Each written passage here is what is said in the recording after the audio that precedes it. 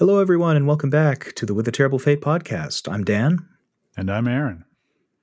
and here we are. And you may notice that my voice sounds just a teensy bit different because I'm traveling, and this is not my nice, lovely Shure microphone, but it is a nice one, just not as A nice. little tinnier, perhaps, and yet also slightly better groomed in preparation Yes. for certain things that might be happening soon. That's I true. can hear the handsome, well tended to follicles through the tinny Well, mic. I have a face for radio, as they say, so that's. But we're happy to be here. Yes, we'll be taking a break next week because I'm getting married, and Mr. Best Man over here will be there, of course. So Wedding bells. I love every kind of bells. We haven't talked about that in a while, but especially wedding bells, especially yours. That's right. Well, today, so for that reason, I think it's actually kind of nice because we both have kind of a game that we finished, and you have a really great topic for kind of, I would say, what kind of comes after finishing a big game like that, like how you kind of think about it. But my big game that I finished, and I know I talked a lot about it last week, so I'm not going to belabor the point too much, but I finished Yakuza Like a Dragon Infinite Wealth, and it was fantastic. It was just everything that I was hoping would come of that story came out of it.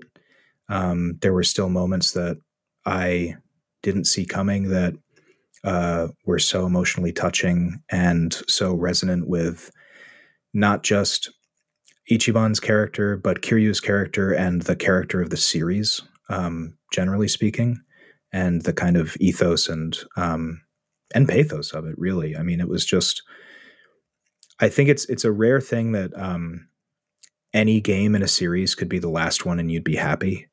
And I think that for as much as we talked about how Yakuza is this odyssey of Kiryu's life in particular, it's just so great that like every way that they choose to end a story feels like you could close the book, and yet you're so excited for when the next one comes out too, because you never know, what's going to happen.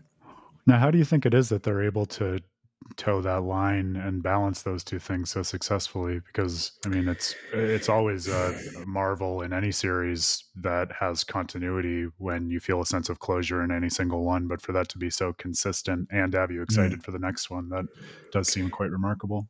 I was thinking about it, and I was talking to my brother Matt about it because I've been kind of cleaning up like the trophies and stuff and just kind of lazily spending more time with the characters. And he had asked me a similar question because I kind of made that comment when we were talking about the other Yakuza games. And I think that the real strength of it is that the characters are just so true to themselves and to their archetypes that you have this North Star of the main character, whether it's Kiryu or Ichiban or even some of the side characters. I mean, most of the side characters really just kind of toe the line of the story to the point where everything that they do feels so purposeful and feels so alive that by the time the story is over, even if there's maybe some loose emotional threads that you're kind of wondering about, you kind of trust that everything is going to be okay because of how these characters operate. Or if it's not going to be okay, then you trust that they'll figure it out, whether you're there or not. I think it's a really interesting situation where, because of the agency we imbue into these characters, it gives them it's this great melding of like what we give to them and what they have inherently, namely like the archetype or the writing that melds beautifully to the point where at the end of the story, you feel confident that you can leave and everything's going to turn out how it's supposed to. And I think that that's something that isn't present in a lot of games when it's not present in a lot of games. And I think it comes out in a feeling of like us wanting more and wanting to go back. Whereas like every Yakuza game that I've played always ends with me saying, okay, I might clean up some side quests just to see how the writing works or how funny it is, or maybe spend some more time playing some mini games. But I'm not left hanging, wondering how Kiryu's going to turn out. Like I'm pretty confident that it's going to be this, or I'm pretty confident that it's going to be this because of the people in his life or the things that he kind of learned in this story. And it's just a very special thing. I was talking about something similar with another person who's interested in being an analyst on With a Terrible Fate a couple weeks ago. So I won't front run her article by saying too much about it, but suffice to say, we were thinking and talking about similarly this idea of archetypes, or these pre-established mental models of certain roles that characters can take on in a story, and how that leads you to engage with it in something like Zelda story, right? Where, to go back to that great talk that you gave all the way back in high school that inspired me to study video games, you look at something like Ocarina of Time, and it's very much a familiar model of the hero's journey, where we can quickly clock the kind of heroism that Link is called to, and then kind of happily and snugly slide into that throughout the journey. But I think there's an interesting interplay of the kind that you're talking about, where on the one hand, you might think in an interactive medium like video games, you recognize an archetype, and then it's easier to kind of tune out or not exercise your agency, because you can just see the path that's already written for these characters, and it can feel disempowering. But I think in the hands of a masterful storyteller, like you're talking about, that can be turned on its head and be reimagined into this notion of trust, where it's almost like it's not so much that you see the archetypes of these characters and they're familiar, and so you feel like you're just going along for the ride in a passive or flaccid way. Rather, it's that you understand immediately and intuitively what they're about, how they're going to react in different situations, as you say, and then you become so invested in them that your agency is a way of just supporting those actions that they already intend to take. So kind of just like augmenting their own agency through recognition of what it is that they want to do, which is interesting, right? And I think as we find ourselves, you and I mean, diving more into these really potent character portraits as we get further into our old age and look for different things in gaming, right? It's interesting that even if the initial attraction of the interactive medium is the idea that, oh, you can come in and exert your agency over these characters and decide what it is they want to do, kind of the I don't want to say the more mature way of looking at it, but a different way in which we're gravitating towards it in our older age is more of finding characters whose existence and value we can buy into independently of our agency, and then decide, yeah, these are really interesting guys and gals that I want to throw my weight behind and support through whatever I can offer them with my gameplay and engagement. That idea of support, I think, is so true to what I felt playing this one, because it really does. I mean, in addition to it being a story about kind of giving yourself grace in a life that you really haven't afforded that to yourself. The kind of mechanical way that you do that for Kiryu is you take him on these like side missions where he's going to meet people who he's helped throughout his life, that he just kind of like, he didn't cast off because he's not a callous man. He just thought that, like, you realize in this game that every time he left an interaction where he truly helped somebody, that they just immediately forgot about him and like went about their daily life. But you see all of these examples of people whose lives were really impacted by his kindness, and something that he just went out of his way to do because he just felt that it was right. And the story is really about the entire world of the game basically saying, that works both ways. Like, it can work for you too. And I think that what's so special about that message is that I can think of movies and novels that I've read that have the same message, but I think the idea that like that final message in the final cutscene has so much more oomph because I guided Kiryu through those conversations and through those moments. And this is something that, it maybe is like it's a simple observation with video games and like how we interact with them. But I always love a game that reminds me that even though that's simple, it's really the most powerful thing about video games is that, you know, if you think about these characters as objects in a game to be used to, get to an objective, they fill a very particular slot in your head. But if you allow yourself to think of them as subjects and people with discrete interiority who you're affecting by being this kind of invisible hand or like invisible companion, whatever, however you want to put it, it really changes what those characters do for you and what you do for them. And I was very touched by the ending of this game because it felt like I had been getting so many rewards from enjoying these games, and it felt like Kiryu finally got it at the end of it. And I just thought that was so special. I can tell you're invisibly living inside my head as you always are, because you say invisible hand, and I'm wrestling with Adam Smith for the first time in a while for this next article I'm working on for Tales seriously? And Tales of Zestiria, yeah. Which I hadn't told you, but like I said, this is why we don't actually have to have conversations, because you just always intuitively know.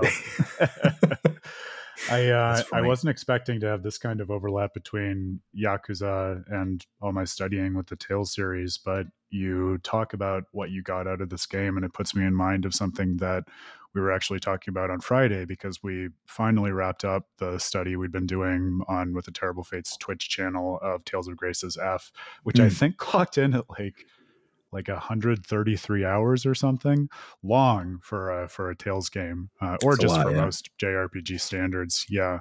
But we were reflecting on how do we make sense of the whole. And one thing that one of the stream diehards, Grailsy5, or Grail as I call him, mentioned was you pick up a lot of JRPGs or Tales games like Tales of Symphonia, because I know that's one you've played and love.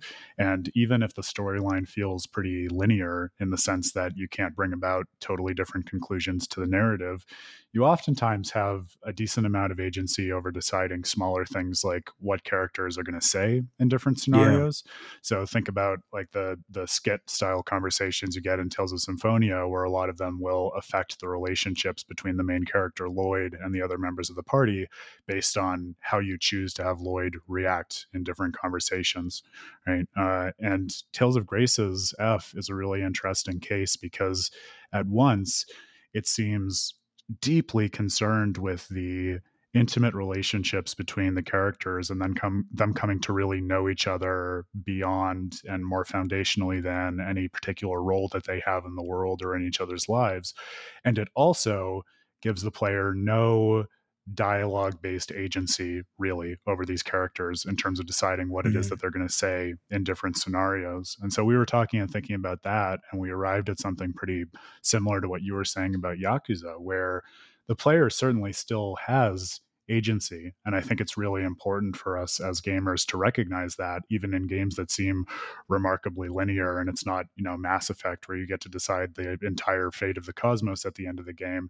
Even deciding little things like whether or not to trigger particular side quests or conversations between characters, like that changes the nature of the game, and is because you chose to undertake that, right? And so having that shape of agency in something like Tales of Graces F ends up, I think, with the player feeling like it's not so much that you're shaping your own role in this world and like, imposing yourself on the avatar, or things that, again, you might think of in more of a Mass Effect or character creation vein, but it's more like you're putting in a remarkable amount of sustained effort over 100 hours to bring about these different conversations and opportunities for the characters to naturally interact with one another.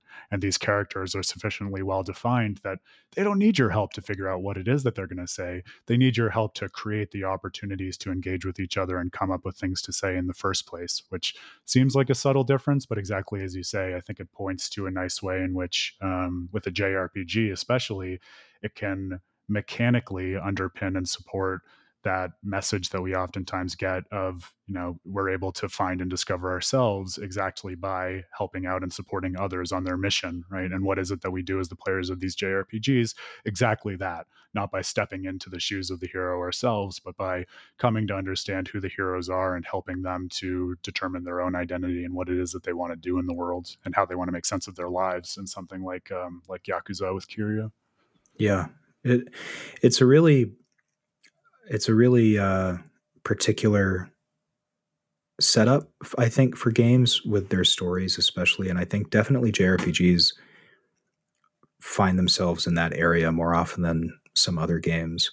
But I think that what it allows you to do is, I think, like I felt the same way when I was younger, and uh, I had this kind of hero in Zach Fair in Crisis Core, where I didn't feel like I was him because he was so larger than life. Like I felt like I was naturally kind of on the sidelines watching as things happened, or maybe putting my input here and there. And it's the same thing with like Ichiban or Kiryu, who are these larger than life characters. Um, and it's true of any like JRPG character that I think we gravitate towards, where there's something about them where maybe it's the distance between you two, where there's something in them that you really admire that you know that you don't think that you possess, right? Like I want that, or I strive for that. That's who I would like to be in this circumstance, but I don't think I'm there yet. So I can't feel like I'm that person, like playing in a first person perspective. But I can feel like I'm a friend or a companion, or, a guide or a narrator, or some kind of third party that's just kind of observing and taking the same kind of meaning from their journeys that the other characters in the story do. And that too, I think, is a really salient and important and underappreciated mirror that exists in a lot of just not only JRPGs, but specifically party-based JRPGs, where if you think about the main character in a lot of these games, whether it's someone like a Zack, or I guess maybe a bit more fittingly Cloud in Final Fantasy VII, or someone like Lloyd Irving in Tales of Symphonia, or even Asbel Lant in Tales of Grace's F. It's always a really fruitful question, I think, to ask, what is the relationship they stand in to the rest of their party? Like, do the other party members all represent different aspects of that main character? Are they all learning from that main character in different ways? But I think in many cases, that leader, while maybe not always the heart of the story, does kind of inspire growth and the different personal journeys of all of the other characters who end up joining the party in one way or another to follow him or her. And I think exactly as you say, there's a sense in which, even though we're occupying an ontologically different role in the game as the player, we're really doing something that's quite functionally similar, where we're sitting down and we're getting access to this world through the perspective of the main character. And as you say, it's almost like we're drawn to these games because we recognize that we can't quite just fill that role ourselves, but rather we recognize something that is worth aspiring to or learning from in the main character, so that just as we see someone like, say, Vincent, like learning from Cloud's journey in this way or that, and coming to terms with his own past, so too can we ask, like, well, what if I think of myself as a party member, right? Like, what is my arc through this game? What do I take away from it at the end? And how can I have learned from the main character in order to make that possible? Which might also actually, as we think about it that way, be a good way into that question we were talking about last week of, how can coming into them at the right time? Yeah. Well, coming into them at the right time, and also like making sense of the question, like, how do I feel about this game as a whole, and how can I interpret it once I'm done with it? Right. Asking about your own arc as a player might be a good way to start that. I totally agree with that. And I thought that where you were going was like, these larger than, like, if you think of the game as almost like this, vessel for that leader character, it's like, okay, why do these games kind of hit us in a way? at a certain time in our life. Like, why does that character hit these party members at a certain time in their life, right? Yeah. Like, I Mm-hmm. think that something that was so cool about this game as an entry in the Yakuza series, but also a deliberate sequel to the seventh game, is that so much of what Kiryu goes through is not through Ichiban directly. It's like his growth is not through like Ichiban kind of like being a Kamina figure and like telling him to, buck up and everything. It's really Yeah. like um the people that he's helped, but then also like the party members from the first game who were so enamored with Ichiban that they're like emulating him and they're trying to do Mm, this. And so mm, it just kind of like goes into the like lexicon of this game where it's like, okay, well, what would Ichiban do? Like he's not here right now. So like how I'm going to yeah. try to, work like he does. And then that like trickles down into the main character of this series who needed this at that right time. And it's just Mm, this kind of layers of, man, like, that leader of a JRPG kind of like not even recognizing that he's doing that and just, but that's why it happened, right? Is that he's yeah. the exact right person to do that because he's not thinking of it in those grandiose terms like we're putting on it now. What's that famous line from Fight Club? You found me at a very strange time in my life. Yeah. Yep. Yeah. Feels a lot like So that. that's so good. And Yeah. it is like it I think part of what always makes these games, not always, but oftentimes feel so magical and mystical to me is you come into it as a player and someone who's reading this text with intentionally limited information because you don't know what the stakes are in the world when you step into a JRPG in the first act versus when everything's been blown up to a cosmic scale 3 acts later. But even at a more intimate scale, like it's so cool to really do a close reading of one of these JRPGs and see how, especially at the beginning, these characters, especially the party members, are oftentimes working through these struggles that they're not even always consciously aware of yet and can't quite put into words. And it's Mm. by finding this main character and almost like magnetically and subconsciously recognizing there's something about you that I need in my life right now. Like you were saying, in terms of finding a game at the right time, too, they're able to go on an arc that then culminates in them realizing what they were working through all along. A nice mirror, Yeah. too, I think, to a lot of how we will oftentimes draw meaning from games at the end, making sense of what the whole journey was about, but you can't know until the end why you took it on in the first place. You just like perfectly described also another reason why I think the Yakuza games, you asked me earlier why they feel like they wrap up. It's Mm, because I feel like there's usually a character in the flagship Yakuza titles who like has exactly the journey you just described. And that character in this game was the character Yamai, who I talked about last week, yeah.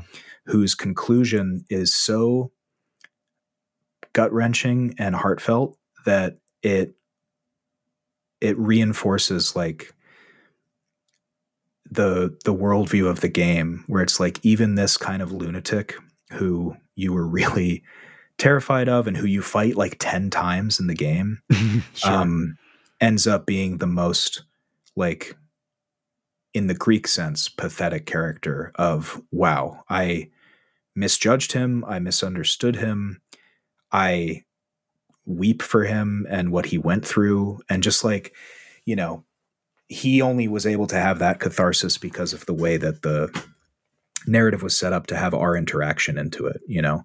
And I think that when it comes to feeling like a complete story, kind of having a character go through that immense journey as a side character is important for a game to feel complete, because it's almost like, okay, not only can we expand and explore this theme in macrocosm, but we can do it with Yeah. like one person. And it's really intimate and important to that one character. With side characters, and also, as you say, in the case of Yamai, with enemies and recurring enemies, Mm, because it's perhaps easy to see and talk about with party members and main characters, like we're saying, but I've been thinking a lot about bosses because I mm, forget whether we've mentioned it on the podcast in the past, but our buddy Matt McGill and I are going to be lecturing at PAX East in Boston next month, thinking about the nature of bosses as these yeah, interesting kind of character gameplay challenge hybrids that exist in games and all of the interesting dimensions that go along with it. But I think you like unlocked one of the threads of my gaming history when you were talking about Yamai in that way, because I think about the trope of the boss or the enemy that will show up a million times yeah, across the course of a game. Like, I guess one of my favorite touchstones for this, just because of how much it freaking annoyed me, was Vanitas in Birth by Sleep. hundred So percent. that kind of trope, right? Just like, Yeah, are you really going to show up again and make me you deal with again. you for a Yeah, 10th time? Yeah, exactly. The you again I'm trope. not even And playing as the same character, and you're still here. seriously, I can change timelines and I still can't get away from you, you sick fuck. Which I guess is just Kingdom Hearts in a nutshell if we blow it up Yeah. to Xehanort, but set that to the side for a different podcast.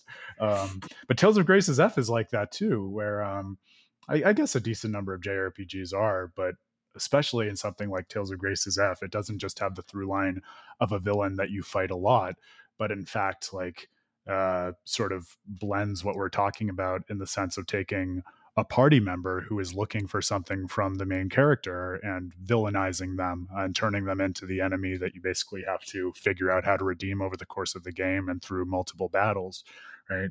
And I think another way in which I've kind of forced myself to grow up gaming over the years is, man, as a kid, like I think I always had a big kind of anxiety driven chip on my shoulder about bosses. Like, oh, am I going to be able to get through them? This is going to be stressful. Like, I just want to get on to the next piece of story or next low key challenge or something like that.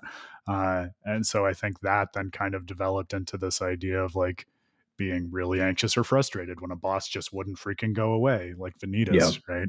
But I think to go back to it through the lens of making sense of our journey in the game and what these characters are working through, it strikes me as so interesting to turn that kind of model on its head and say, man, if I keep running into this guy and he keeps picking a fight with us, why is that from his perspective? What is he trying to get answered in his life? And why is it so hard for him to Yeah. find it?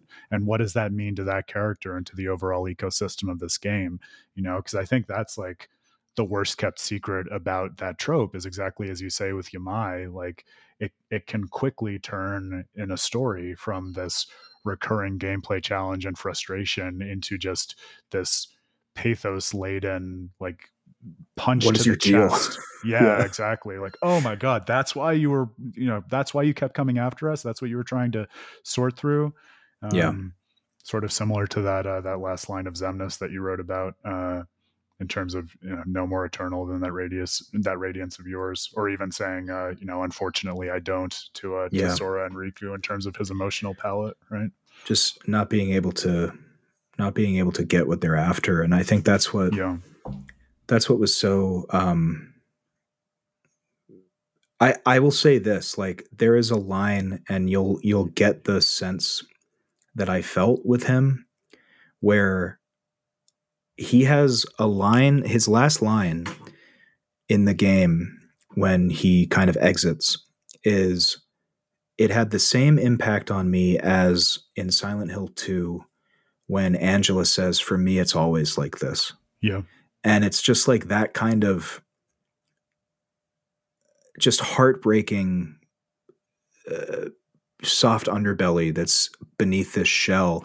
And I think like I'm not describing a character who's like a like a yandere like anime character who's like, oh, you know I hate you, Kiryu-chan, but I love you. It's not that. It's like this guy who he kind of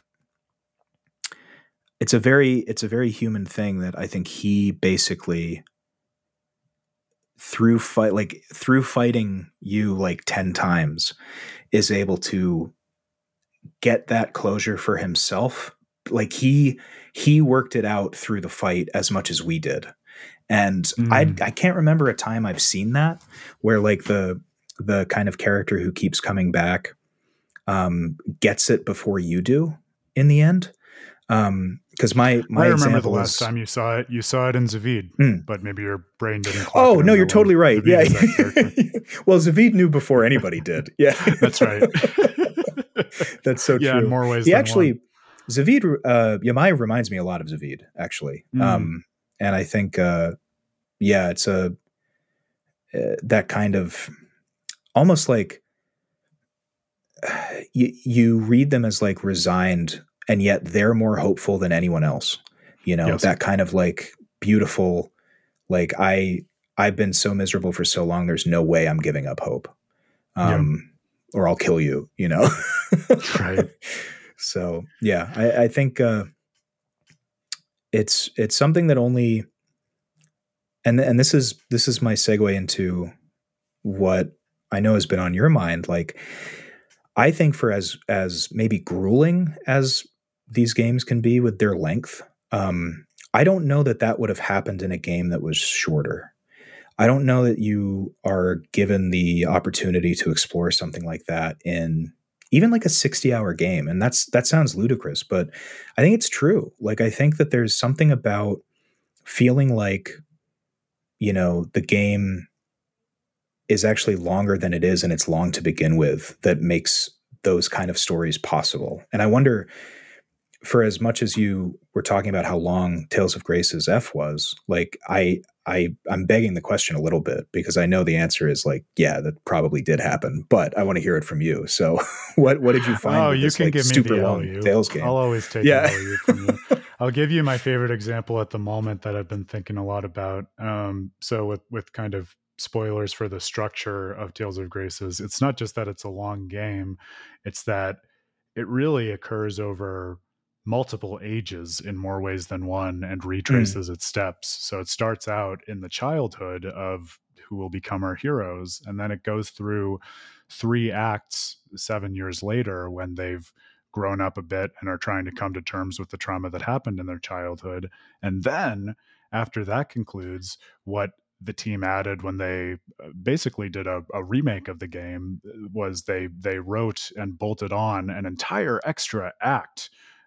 So not kind of like the DLC supplement that we're more familiar to these days, especially in the West, but a complete like story that stands on its own 2 feet while also supplementing everything that's come before, set in the mm, future relative to the main 3 acts of the game. So another timeline, other things to consider as these characters are thinking about questions like what it is to outlive their story and what they want to do with their lives beyond the limits of the narrative that we have already gone through with them. mm, And then it's not over yet, because once you're done with that act, you do the post game by retracing your steps back to the game's third act in that earlier timeline, and working through a lot of bonus content and an EX dungeon and seeing yet different perspectives on the world. And so I mention that interesting. because it's extremely interesting. And one of the things that I think is really compelling to me about it right now, and we talked about this a little bit when we wrapped up the game, is that I think there's a sense in which this game in particular is deeply concerned with not just thinking about conflict and the nature of conflict, like why does war happen, or how can we stop wars from happening, but conflict as this essential paradigm through which we relate to others, like only framing things that we can do in the world in terms of us being a protagonist and someone else being an antagonist, and Mm, asking the question through the kind of Buddhist slant that we talked about a while ago when you were playing it, like how can I remove those kinds of conditioned labels through which I make sense of what I want to do in the world and how I see others, and relate more foundationally to the essence of this existence in which we all participate and see each other outside of any particular role that we take on or assign to ourselves in the world. And I think part of the magic of going through just so many eras in this game is that you actually are able to inhabit and work through that lesson as a player when you see many of the characters in the party at one point or another in this huge arc being enemies that you have to fight. or you see characters taking on very different side quests in which they inhabit different roles or reflecting on parts of their history that have no bearing on their current journey. Or you even see what seems like the ultimate antagonist at the time, all the way from his distant past to when he was basically just a bullied, helpless kid, to all the way after his party has been able to help him come to terms with why he retreated into himself and became an enemy of the world, and can actually help him grow into someone who wants to help heal the world and basically become another party member and hero. And so that's all by way of saying, when I wrapped things up in the post game, the one of the like final things that I did was we actually went back to the final fight in the game that wraps up the third act. So not the final fight in the game period, but what Yeah. would be the conclusion of the base game, what you and I played together when Right. you were Right. out here on the stream. And I was really interested to see, now that we have such a different perspective on this character, this villain, this Lambda, how will that conclusion hit differently? And there Yeah. were so many lines that did, but something that really struck with me was when he's talking about what he wants to do, of basically getting rid of humanity and resetting the world, and stopping all conflict by killing anyone who would get into conflict with one another. He talks about how cruel the world has been to him, and how after he's done with this, he can finally rest. And that idea just unlocked a totally different layer of meaning to me, not just in this game, but also in a lot of the other JRPGs that I've been playing recently, that I think we've both been playing over many years. When I said, man, it's one idea to think about sympathy for the devil and, getting pathos out of an antagonist or something like that. But when you just stop and think about how tired and beaten down so many of these antagonists must be by, being caught in the clutches of a plan that they have taken too far, and they partly recognize that, but they also don't know how to let that go. I found myself saying, like, man, not only is this getting me to think about Lambda differently, but all of these other villains who don't say it that explicitly. Like, my God, when you sit down and think of what it is they're trying to do and what motivated them to do that, they must just be so exhausted and Yeah. emptied by that. And how does that help us to see them differently? And I completely agree with you. It's like, it almost sounds self-indulgent to say this, and I think you were hedging in the same way when you said it, but I think there's something that is just true about it. Like, there are some experiences and like modes of sympathy and empathy that you can get with a character, like some of the richest ones that are most useful to how you engage in your real life and with people in the real world, that can really only come to fruition after you've sort of spent enough time in the world that it's not just about going through an arc or consuming a story, Mm. and it's more of getting so overwhelmed with the many arcs of a world's history or the lives of these characters that you kind of are compelled to think more about, as you say, the essence of the characters rather than any particular journey that they happen to be on at one point or another. I I really love that idea of like, because one of the things that I've been, or I had been struggling with like a few years ago, I think, was you use the term like sympathy for the devil, and kind of engaging in like a non-dualistic practice where it's like, all right, I don't want to see this as white and black. I want to see this as gray. But I think that the problem with that is that a lot of times when we do that, I think we tend to stop at being aware that that's a mode that we can use to look at something, and we don't kind of circle back around or horseshoe back around to the ultimate point. And as you were talking about Lambda, so Final Fantasy X is always on my mind, but it's been on my mind because I'm using some of the music for my wedding. And so I was watching like some scenes, and Seymour, like the antagonist of Final Fantasy X, I always understood what his whole plot was. He basically wants to, it's very easy, like JRPG plot. I'm going to destroy the world so there's no suffering. It's like, all right, I see your Right. logic, but obviously you're wrong. But I think that something that I just hit upon recently when I was watching some scenes from it, I was like, okay, if I look at Seymour not as black and white and not from that kind of stunted gray perspective, but if I take the gray and go back to what he's doing, can I get more empathy for that character while still acknowledging that what we do in killing him is right, right? Or, Mm, hmm. sending him. Hmm. And the thing that got me over the edge with that was there's a scene, his Final Fantasy X is all about summons called Aeons, and his Aeon is this like Lovecraftian monster called Anima. And we come to find out that Anima is his mother who sacrificed herself to protect him. And there was this kind of morass of feelings that I went through where I was like, wow, so that's what his mother turned into to protect him, this horrifying monster whose attacks are all based on like they're literally called pain and like Yeah. suffering. And just this idea that Seymour's idea of protection is pain and suffering. And so Mm, his idea of protecting someone from a very like a motherly place, a parental place, is to destroy it violently. And I just thought, okay, not only do I have to take you off the board, but that really breaks my heart to see that that's like what led you to that crazy path. But you get it more, right? And I think that you get it more with Lambda, where you're like, man, yeah. I can see how you're exhausted, young kid who was like tortured your entire existence. Of course, you'd be exhausted. Yeah, I think that's quite similar actually to what I was thinking about with Tales of Grace's F, because I know you have played Final Fantasy X many more and more recent times than I, but my recollection is that a lot of anima, especially with getting anima as a summon for the party, is purely optional content and stuff that's really easy to miss in the main story, and then you have to go back for to access more gameplay ability and also context in the story, as you're saying with Seymour. And I think it horseshoes back around to everything we were talking about in the beginning. Speaking of horseshoes, about that idea where even if you're not making ending defining choices like in a game like Mass Effect, the attitude and input and choices of the player can radically shape your experience of the story, Mm, even to the point where I think we saw this together when we were streaming Tales of Grace's F, but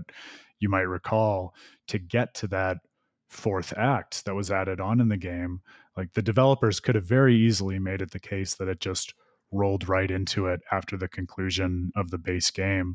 right. And it's almost the opposite in terms of point of access, where you have to go through multiple layers of the game's main menu to find the fourth act and decide to play it and continue on that journey. So it really makes you feel like you are putting in that extra effort in order to continue the journey of these characters, better understand them as people, and correspondingly, as you were saying with Seymour, in the case of Lambda, get a radically different understanding of him that then cascades all the way back to the journey you originally went on through the base game.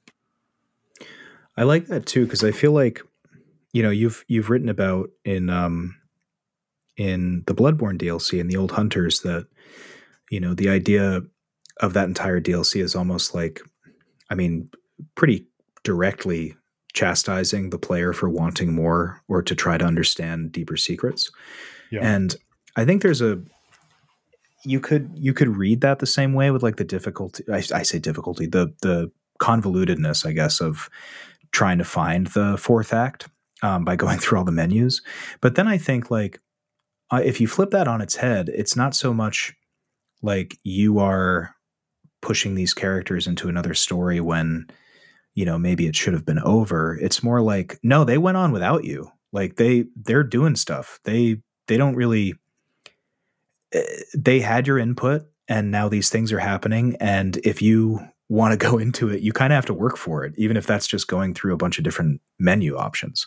And I think that's kind of Absolutely. cool, where it's like not as antagonistic but more like, hey, if you don't find the F act, then they're going to be okay. They have their own thing going on.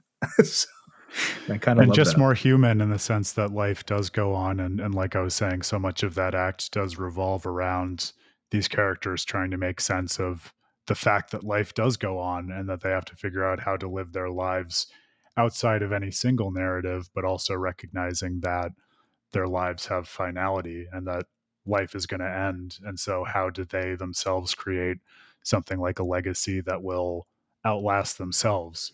Right. Mm, And the idea of dreams that can be carried on even after they die, which very, very metafictionally satisfying things for the reasons that we're talking about, with the player making sense of how to relate to these characters after their story is done and the characters also doing that, but also just back to what you were saying about Yakuza, deeply and remarkably mature for any kind mm, of story to be thinking about characters who have had, for all intents and purposes, their happy ending, reckoning with just the banality of a continued existence and also the inevitability of death and conclusions. You don't oftentimes get that, especially with these sorts of templated and archetypal heroes' journeys that we were talking about. And I think that makes it kind of all the more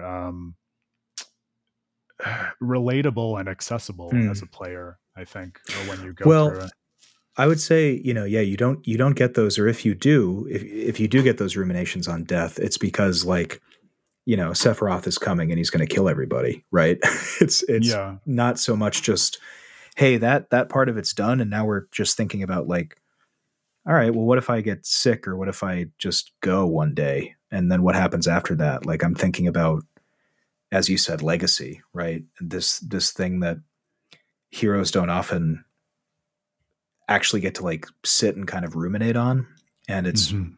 always very cool when we get to see that kind of like, you know from a it's almost mundane, right? Just this Yes. like thing that everybody goes through, and for somebody who defeated a an ancient evil to go through it and just kind of have that kind of angst is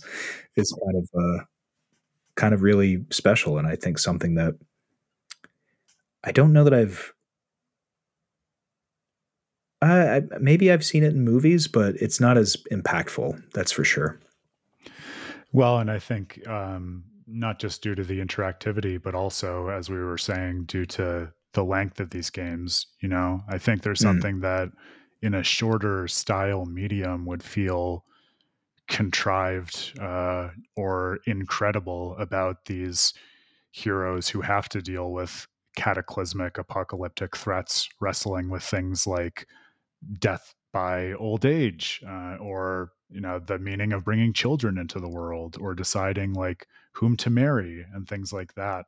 um, but it was remarkable to me too in Tales of Grace's F that after a very standard JRPG plot, in terms of thinking about things that threaten the existence of the world, it simultaneously raises the stakes in terms of the threat that looms over everything, but does so in a way that prompts and rewards the characters and us, the players, thinking about, um, as you say, the much more mundane kind of evils and miracles of the world, in the sense that, we will all die, and oftentimes it won't be some kind of, epic or meaningful conclusion. Sometimes it'll just be off screen after we've said our piece and been through all of our arcs, and then what do we leave behind, and what do we want to pass on to the next generation, and what does it even mean to create the next generation, with spoilers for Tales of Grace's F. But I have to say this because it's so beautiful. One of the main things that the base game is about is really the hero Asbel, coming to terms with his relationship with his dad and his family, mm, because it does this great storytelling thing where it brings you into a prologue where you're tethered to the perspective of this little kid who, from his point of view, is ruled under the thumb of his domineering dad, who's a lord and doesn't let him do anything. So you get this perspective of his dad as a villain, and then a lot of the base game is just working through and coming to realize, no, of course, Asbel's dad loved him and had his best interests in heart, and was trying to do everything right for him all along in ways that Asbel couldn't understand at the time. But of course, Asbel only comes to realize this after his dad is killed in battle, and Asbel never got to say his piece to him. And then what's implied at the very conclusion of the game's fourth act is that, Asbel has the gift of being able to decide who he wants to settle down with. He's able to finally speak his feelings to the woman of his choosing, not our choosing as a player, but Mm. the one he wants to be with, and they're able to actually get married and have kids. And as I was alluding to, Asbel, like it's pretty much implied, lives a long life and then dies, and it's passed on to the next generation. So it's almost like his father uh, dies in battle and in these harder circumstances to give Asbel the gift of just being able to live out his life and pass something on in a much more ordinary way that's not colored by all of these JRPG tropes that we know and love, and are much more conflict centric and epic in their scope. I loved that about it. That's really special. I love, what do you do after you save the world, right? It's a Yeah. good question, and I think it just reminds me of to round out the podcast with an anime reference. So one of my favorite things about One Punch Man, this character who can defeat anybody in one punch, um, he's not preoccupied with saving the world or like beating villains or anything. He's preoccupied with sales at the grocery store. And I just Hmm. think like that's so fun to go that route of like, okay, there are these big metaphorical fights, but then there's also the very real, tangible kind of inner fight of, man, what would my dad think? Am I a as good a dad? Am I a better dad? Like, does that even matter? I guess I'll just love my kids and kind of move on with it. Mm. And it's Yep. a magical trick of the light in Tales of Grace's F also, because even as much as I'm saying like the main game revolves around these typical epic JRPG struggles, I think part of what a lot of people notice about it and don't really know what to do with that, to people like you and I make it all the cooler, is that when you really look at a lot of these conflicts, it's, I think, deliberately hard to track, and pay attention to the details of the plot in terms of the various like national forces of the world that are coming into conflict with one another, or how things are evolving over time. Because at the end of the day, it's really just about this one friend of the party who's kind of been driven into like insane isolation and fear of betrayal and hurt and anguish, and confronting him again and again, and coming to understand the party members and him through these different almost portraits of their time together. Like I found myself pretty frequently comparing the game to something more like portraiture, and that kind of character study through stills and reflection, rather than the kind of epic odyssey that we might be familiar with, or talked about in terms of Yakuza or something like that. So I think it's interesting in the way it sort of sets things up as the typical structure of a JRPG journey, only to focus you more on those intimate moments than you get in many other JRPGs. It's something that made me almost more inclined to wish that, at the end of the day, I mean, I did kind of keep a journal of this because I have all the streams, but I was thinking of our dear friend Stefan Heinrich Simond, who used to podcast with us, and the way he would do sometimes these little gaming His Yakuza diaries journal. of, Yeah. exactly, yep, yep, Yep. same wonderful series. But it just made me think between the focus of this game on its characters and then the length of the game and the various effects that is conducive to, like we've been talking about. Like, yeah, I have all these save files of the characters' moments in this journey and what they were working through. But man, across the length of this journey, like I'm different now and I'm thinking about different things in my life and in the game than I was when I booted it up and was first asking questions in it months ago. And I think sometimes, especially gamers like you and I, who will probably consume all of Final Fantasy Rebirth in like 3 or 4 days, we Yep. uh, we kind of we will miss, we get plenty of other experiences, but we miss out on that kind of long haul experience of just living with games that are sufficiently long and diverse in their content, that I think they do sort of just want you to live with them and get to know yourself through the journey with the characters. Like I found myself stepping away from it, at the end of this week, almost not knowing how to say goodbye. And in a weird way, feeling Yeah. like, I've never. I've never really been one for what you might call slice of life games like Harvest Moon or whatever, where you enter a world and live a life and inhabit a space, or Animal Crossing for that matter. But I Mm. almost, in an unexpected way, found it with this kind of long, winding journey that sort of through the way it plays with your focus forces you to attend more to just life with these characters and your emotional bonds with them rather than the substance and message of any particular journey they happen to be on at the time. And I found that really just soothing and Mm. emotionally instructive in a way that even amongst JRPGs, I find I don't often get. It is funny, the longer you spend, and I think the more you like the characters too, the more you are reticent to leave, especially if it's, I find with like the newer games that I go into, like it's different with games that I played as a kid because it's like going home again. But with these, it's almost like, Yeah.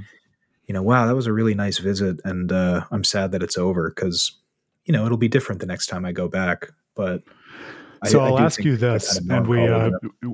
we touched on it a little bit earlier in this conversation, but I was wrestling with it anew on Friday on the stream. So when you wrap up a game like Yakuza or one of these Mm. other games where, as you say, it's melancholic to say goodbye to these characters. I know some of your answers to this, but more broadly speaking, like, how do you decide the way to end it? Like, what are the things that you save for last to leave, the right taste in your mouth, or to get like a certain kind of insight that you know is going to sit with you for a while? How do you decide that final burst of flavor to have when you do put the game down? Typically, it's trophies, and the way that I go about it is like, if I've completed the trophies on a game, if I have the platinum on a game, then I feel like I've really closed the book on it. And there's definitely games that I go back to and I've gotten the platinum on multiple times, but those are kind of few and far between. And for the most part, like if I play a game and I do that, I've spent so much time in that world that I feel like I did it justice. Because at least in the kind of meta game of the trophy system, I did everything that was there to do. But then there's other times, like in Octopath Traveler 2, which was very special to me for a lot of reasons. I deliberately didn't get the platinum trophy so that I had an excuse to go back to that game and feel like I left a bookmark in it. And Mm. I find that I do that with like newer Pokemon games, like only when this epilogue of Scarlet and Violet came out did I decide to get to complete the Pokedex. Because to me, like, there's no trophy or achievement system on Nintendo games, but to me, it's like, okay, there's beating the game, there's, getting a certain amount of money or, getting these Pokemon or whatever, but like completing the Pokedex is like, all right, I can close the book on this one.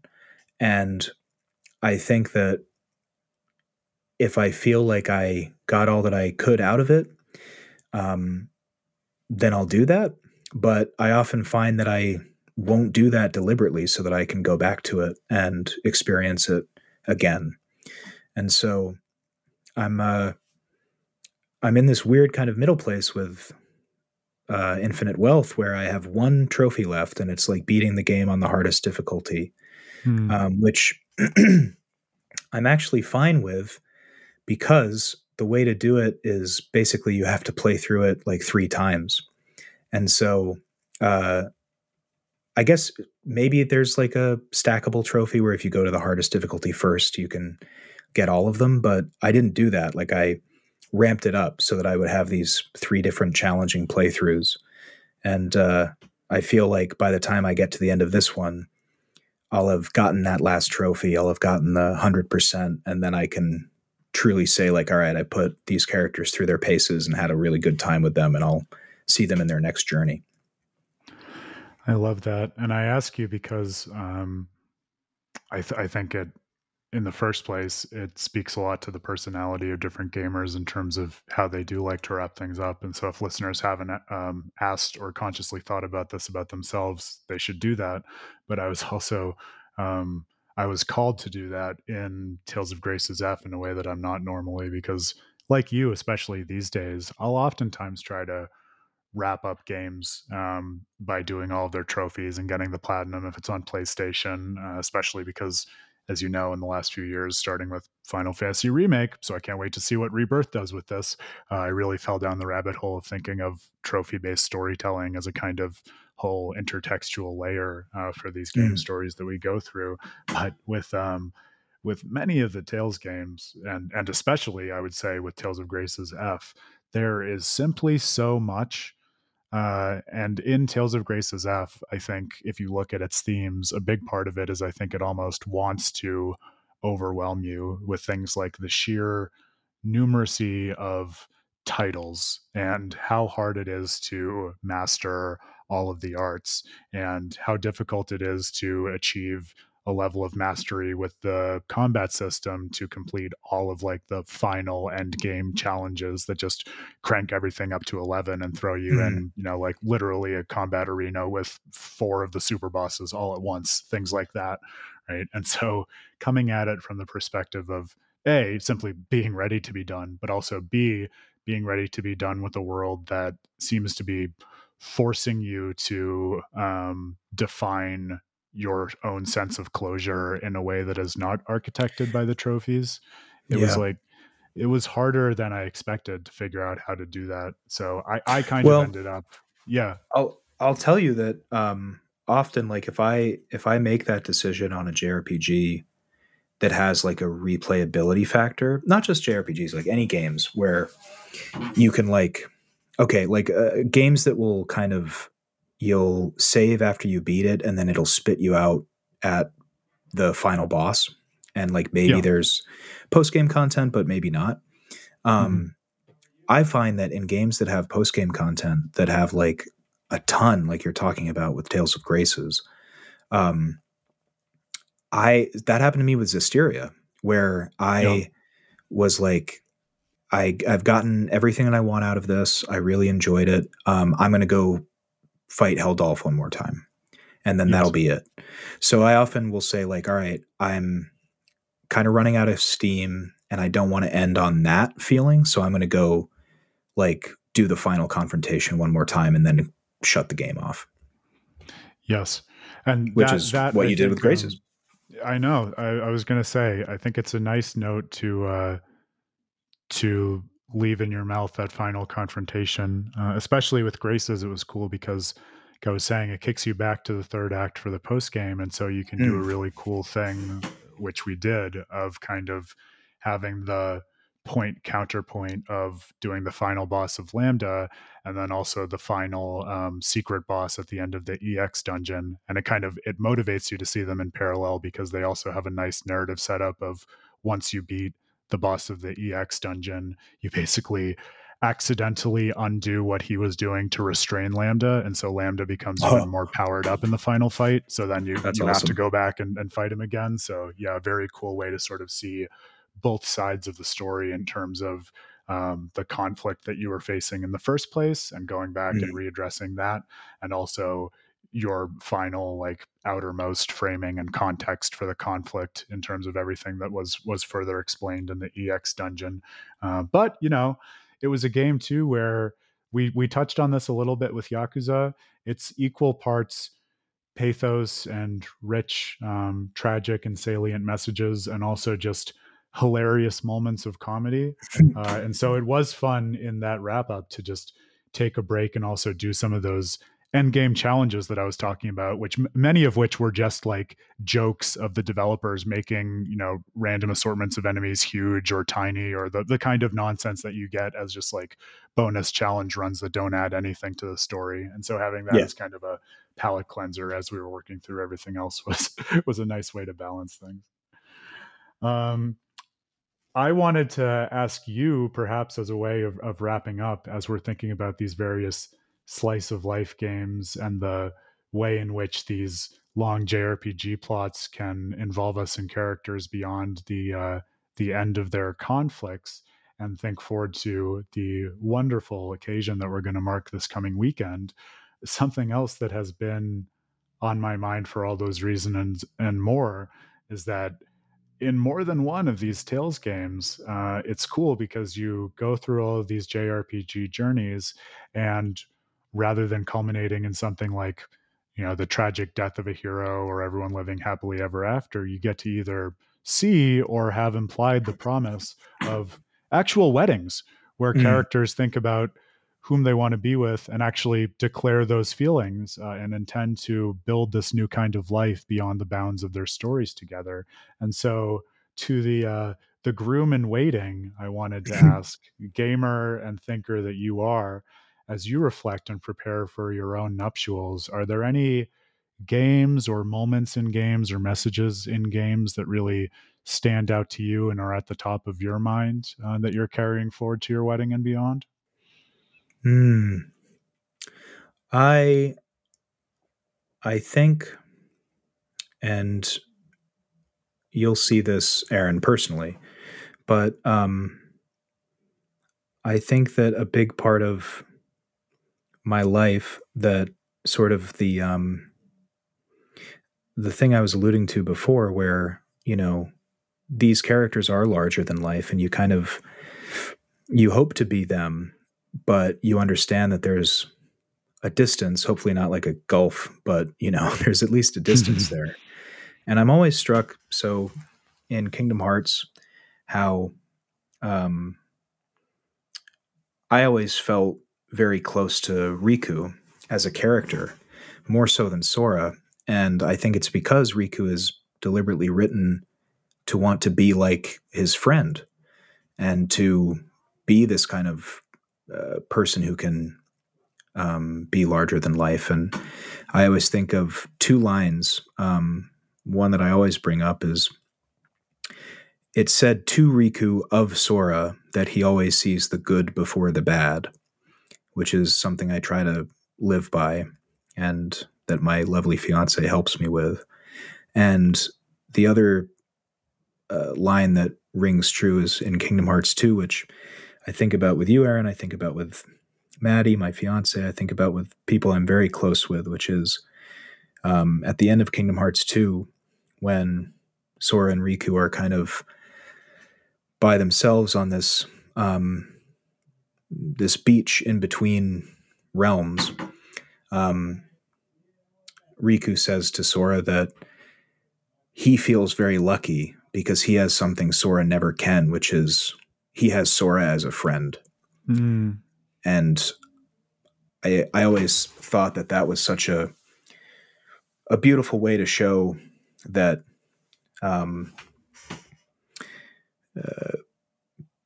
gratitude is just another side of, like, when it's ugly, it's jealousy, but when it's beautiful, it's gratitude. And I think that that's something that I've been thinking about quite a bit lately, heading into this weekend. Gratitude, a wonderful thing to take from all aspects of our lives, but something that certainly rings true in gaming and those games in particular. Well, I can't wait, and It's going to be awesome. it'll make any game comment on weddings pale in comparison to be able to toast the nuptials of you, my friend.